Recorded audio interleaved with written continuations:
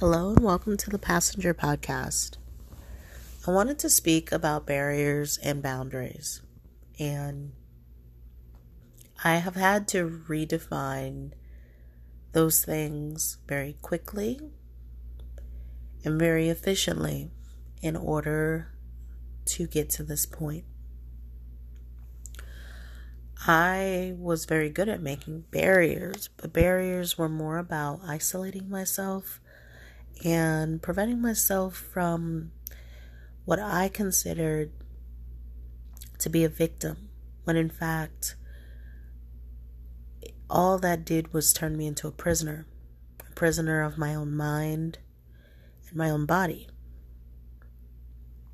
And so redefining that, and this came from speaking with patients at the facility, just through self-awareness, so on and so forth, redefining that and now creating boundaries. And this is going to be a journey just like self-awareness was. I didn't always know the essence of my thoughts and how I feel, and I didn't always know how to express that in a way that was healthy. I wasn't always good at communicating my innermost thoughts. That took time. And the same thing goes for boundaries. Now, some have to be set up immediately, while others will take time to strengthen. The first ones that have to be set up immediately are, I have to really hone in on the energy that I take in. I had gotten complacent for a while and felt that, and I've talked about this before, but I had a very distorted view of what friendship was. And I'm having to redefine those boundaries, especially, and this is no disrespect, you take it however you want. I know I have a lot of people from all walks of life listening, but especially the fact that I was surrounded by patients with substance abuse issues, addiction issues. I have to be very wary and set up real clear boundaries. Although I may want to interact or create friendships, I still have to set those boundaries without turning them into these chain link fences and, maximum security. I'm not going to share anything about myself and not trust anybody. With that being said, one of those boundaries that I set up extremely quickly was simply who I chose to communicate with. Just the actual act of communicating. There's one person in particular that, on the surface, in the facility, you would think we got along very well. But there was a certain energy that I didn't care for. And it's a perfect example of not opening a can of worms. Why even do it? And so I have this person's number, but at no point did I reach out. And I choose not to reach out. So although you hear me making these episodes about each person that I've encountered in the facility, it doesn't necessarily mean that, it doesn't translate to me wanting to build bonds outside of the facility. It doesn't translate to me wanting to communicate further outside of the facility and build relationships. It's a very big difference. And that person is an example of that. I'm not messaging or calling or checking on them to see how they're doing.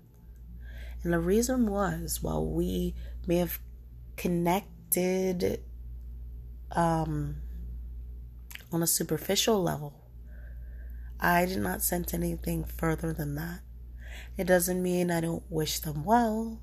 I hope they continue to grow and go down the path that is destined for them.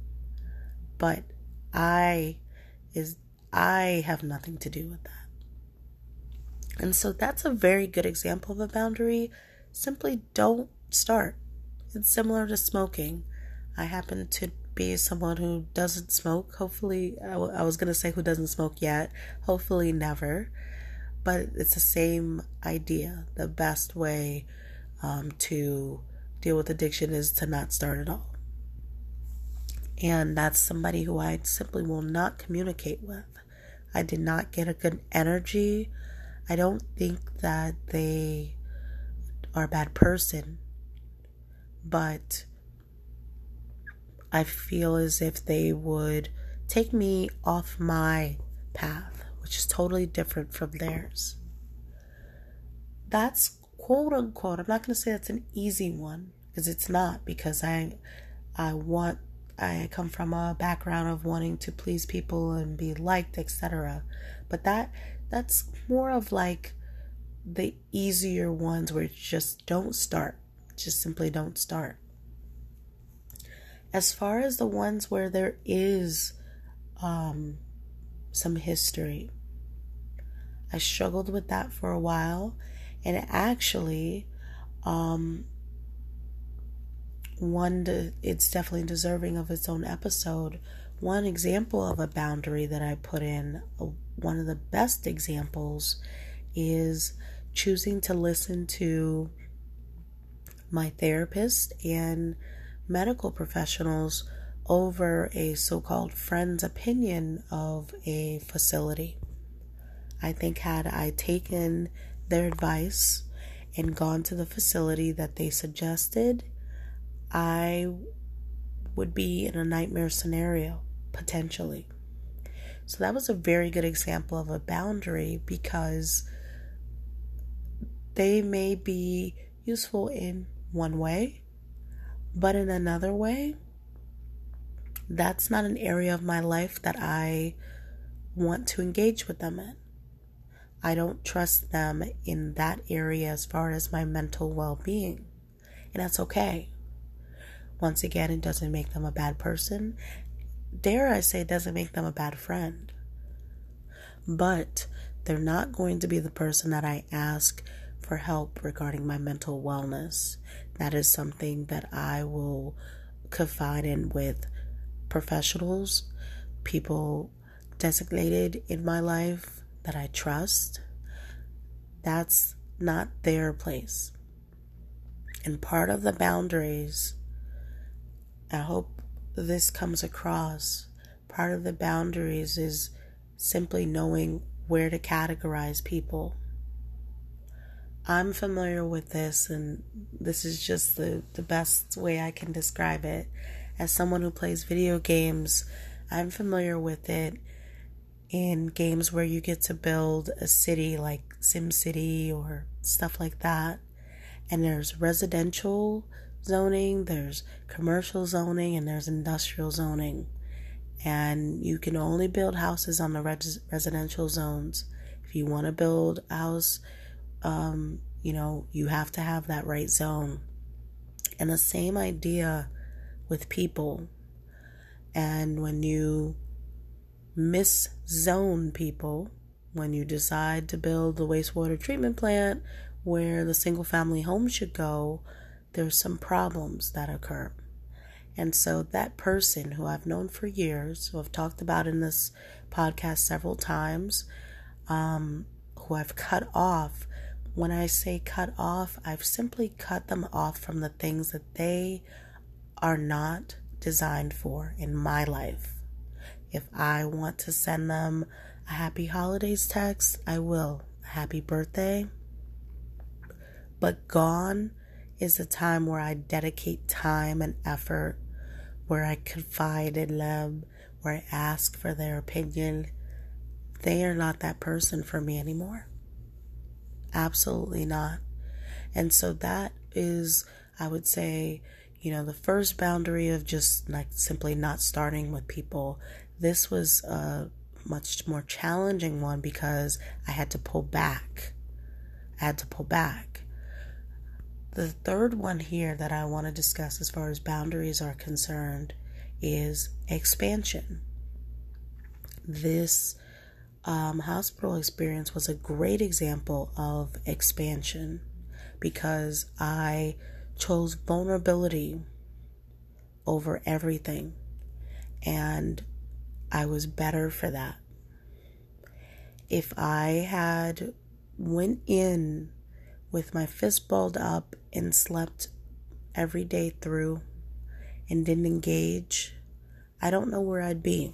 I'd probably still be in the facility, actually, now that I think about it. I had to expand certain boundaries. I had to allow myself to be vulnerable, and not only expand boundaries, let me add, I had to let people in those boundaries. Very big difference. It's one thing to expand your boundaries. It's one thing to say, I have 1 acre of land and now I have 50, but no one's allowed on my property. It's another to say, I have this 50 acres of land and I'm welcoming certain people onto my property. It's a very big difference. And so when I expanded those boundaries, I also let people in from a distance and spoke about what I felt comfortable speaking about. A perfect example of that, reading the room. I spoke about, I have different episodes of patients that I interacted with, many of which I had totally different conversations with. Totally different conversations. One of the patients, we had no personal interaction, but we played tons of games together. We played chess, we played cards, we did things like that. Nothing, more than surface level, and yet it meant the world to me that they played chess with me, something that I love, that I absolutely love. And so we were able to make that connection in that way. Then there were other people who I felt comfortable discussing really personal things. For me, personal goes into any of the taboo, the sexual things, the addictions that I have that maybe don't show up on paper. Any of those kind of things. And yet there were people there I felt totally comfortable speaking to about it in a way that was very personal. It wasn't in a comical, potty mouthed way. It was very intimate and personal. And yet I'd only known them for a few days. There are people in my life I have known for 10 plus years who don't even know one person that I've ever dated. So just to give that type of perspective of how isolated and or how reserved I can be. And so to have expanded those boundaries, to be vulnerable, to tell people, I know I don't have a place to live when I get out of here, etc. Or no, I don't have any money right now. Those were things that were very, very, I had to really get to a place of peace to be so vulnerable with a total group of people. And it's funny because, and I come from the school of thought as well. Don't get me wrong, but it's funny, there was someone there that warned me about, don't tell this person that, don't tell this person that, and I totally get it. I totally get that. As it makes you a target, it makes you vulnerable. But in my case specifically, everyone's different and you need to be careful with the things that you share with people. But in my case specifically, I had nothing to lose. And I'm also going to say I'm blessed with the fact that I don't necessarily have I have addictions. I don't necessarily have substance abuse. So that was not something that somebody, could hang over my head. Hey, I could hook you up with some pills or some alcohol or whatever. That wasn't something that could be held over my head, let's say, to do anything. But yes, you should be cognizant of your surroundings. You have to be wary of people looking to take advantage. In my case, what I did to avoid that, and actually this is a great point, and I hope this helps somebody. What I did to avoid being a target or being taken advantage of was I kept that line of communication open with the staff and with my doctor and therapist. I think that's actually, I'm really glad to have said that, because it may help somebody. I didn't depend on the advice of the other patients. I took in the experience, and we talked about things, and we exchanged experiences. But when it came to my path, going back to that, my vision, my path, I didn't leave that to chance from the person that I just met 2 hours ago. I think that's a huge distinction to make. While I'm sitting there talking about those things, I was not dependent on patient A or patient B to, can I live with you? Or I'm going to need money for this or what. I didn't depend on them for those things. And that's actually a huge factor, because it kept me from being taken advantage of in a very vulnerable state in this facility. That I think that was I don't know if it was strategic on my part, but it was definitely intentional that I made it very clear to myself. My emergency contact is my therapist. I'm talking to my doctor. I am talking to the staff about my next steps. Other people made suggestions. They definitely had suggestions.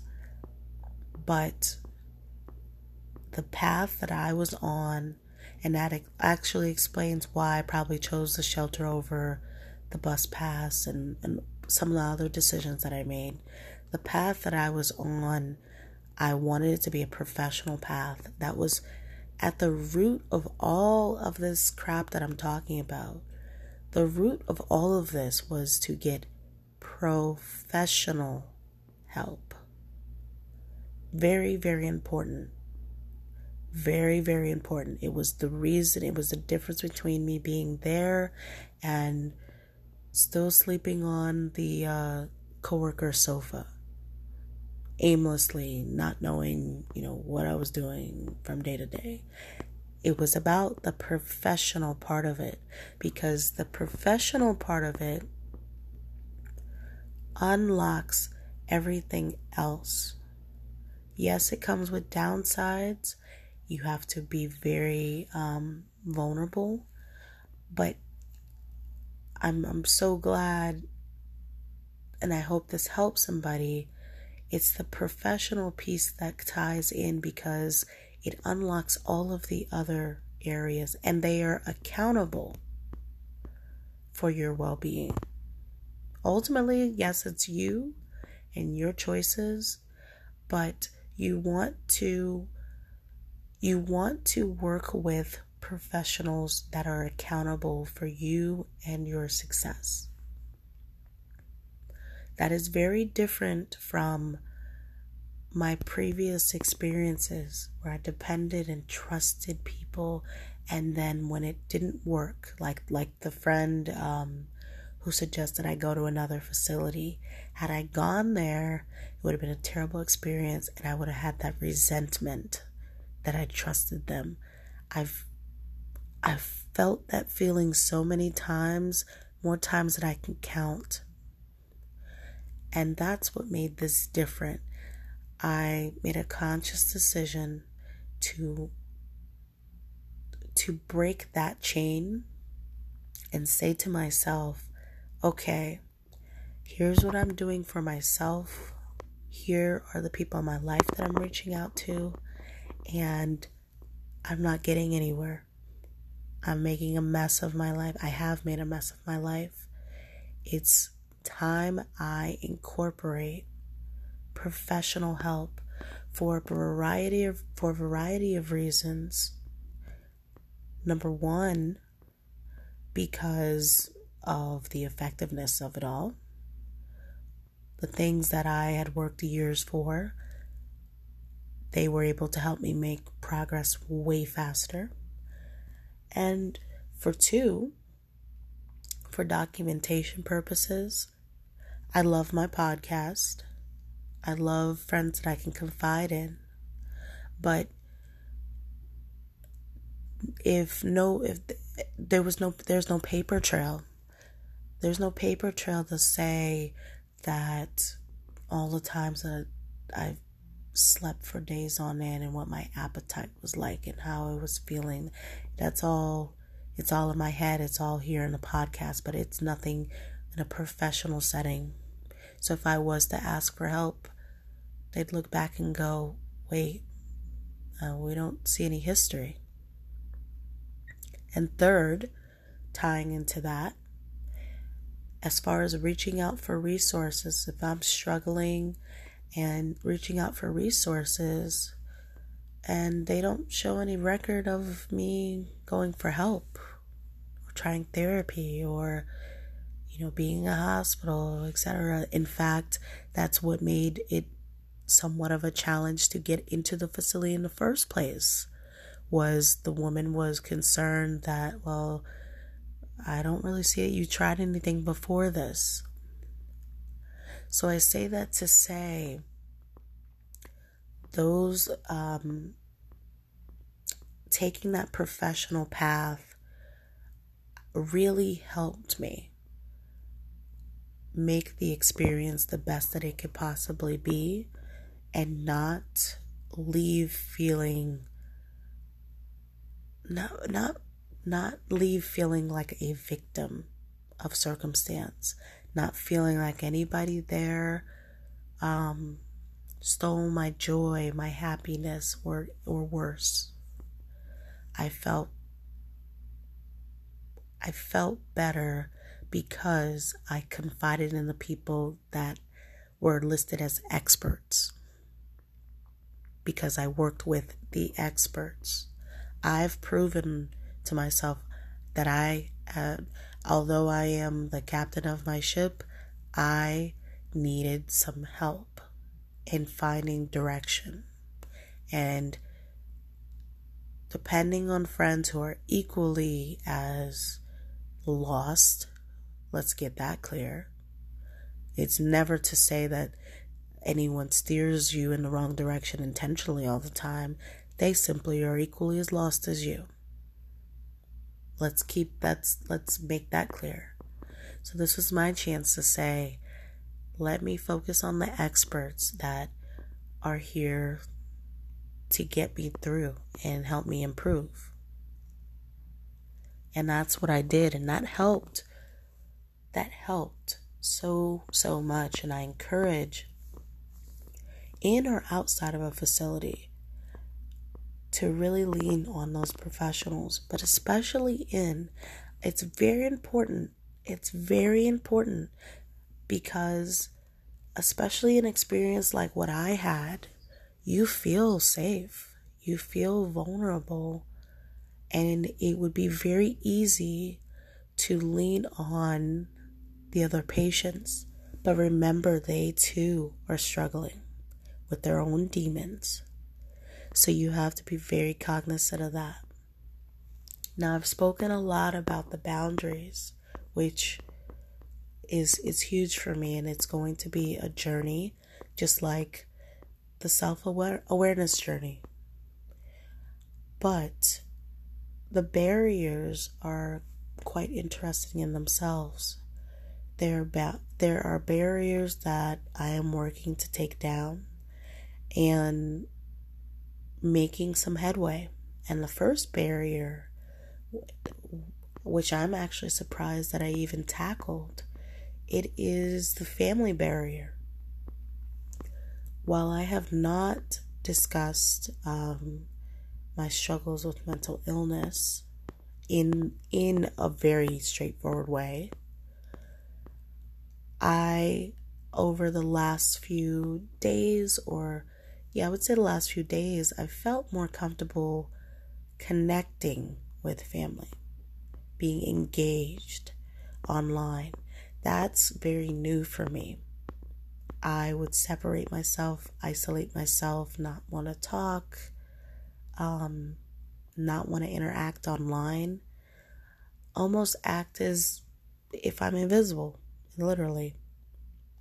And so for me to engage with family online on social media is a really big thing. And let me add, whether it's because of the medication or because of whatever, let me add this because this is important. I'm making these connections and engaging with family, and it feels right. It doesn't feel like a chore. It doesn't stress me out. And I'm engaging in a way that I'm comfortable engaging in. It's not about me telling them my life story or confiding in them or trying to do everything at the same time and, let's hang out. It's simply engaging with them. And this is something that literally would have caused a nervous breakdown.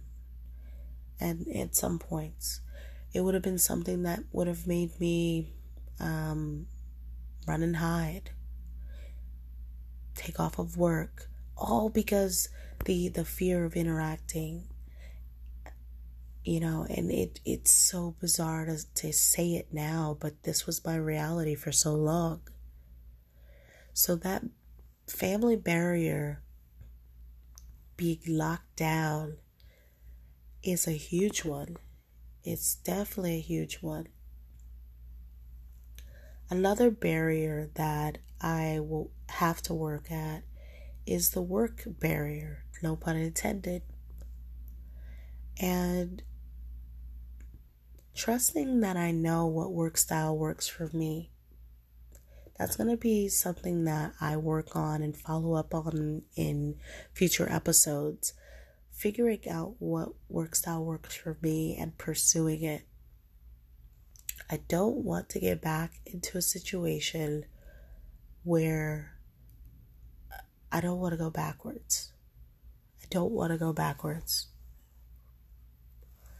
And so I can tell you right now, that's going to be a reoccurring thing that I discuss. And lastly, for me, the relationship barrier, whether it be romantic, spiritual, however, really allowing myself to stay in this vulnerable state and be open to building a life. I have been so preoccupied with just surviving and treading water that I haven't really taken in the beach and the view and the sand and the shore and the waves. I haven't taken in the experience. And so there will be some time devoted, and obviously I'll use this podcast to capture that development, but that time to break down that barrier, all of those distorted thoughts, people aren't worth getting to know and they just screw you over and blah, blah, blah, blah, blah. All of that. It's time to tackle those things. And I think the more that I tackle, the more that I continue to become enlightened, the more I continue to grow, and the more that I continue to be more of who I am destined to be. That's what I'm hoping. So that is all I will say for now. As always, thank you for listening.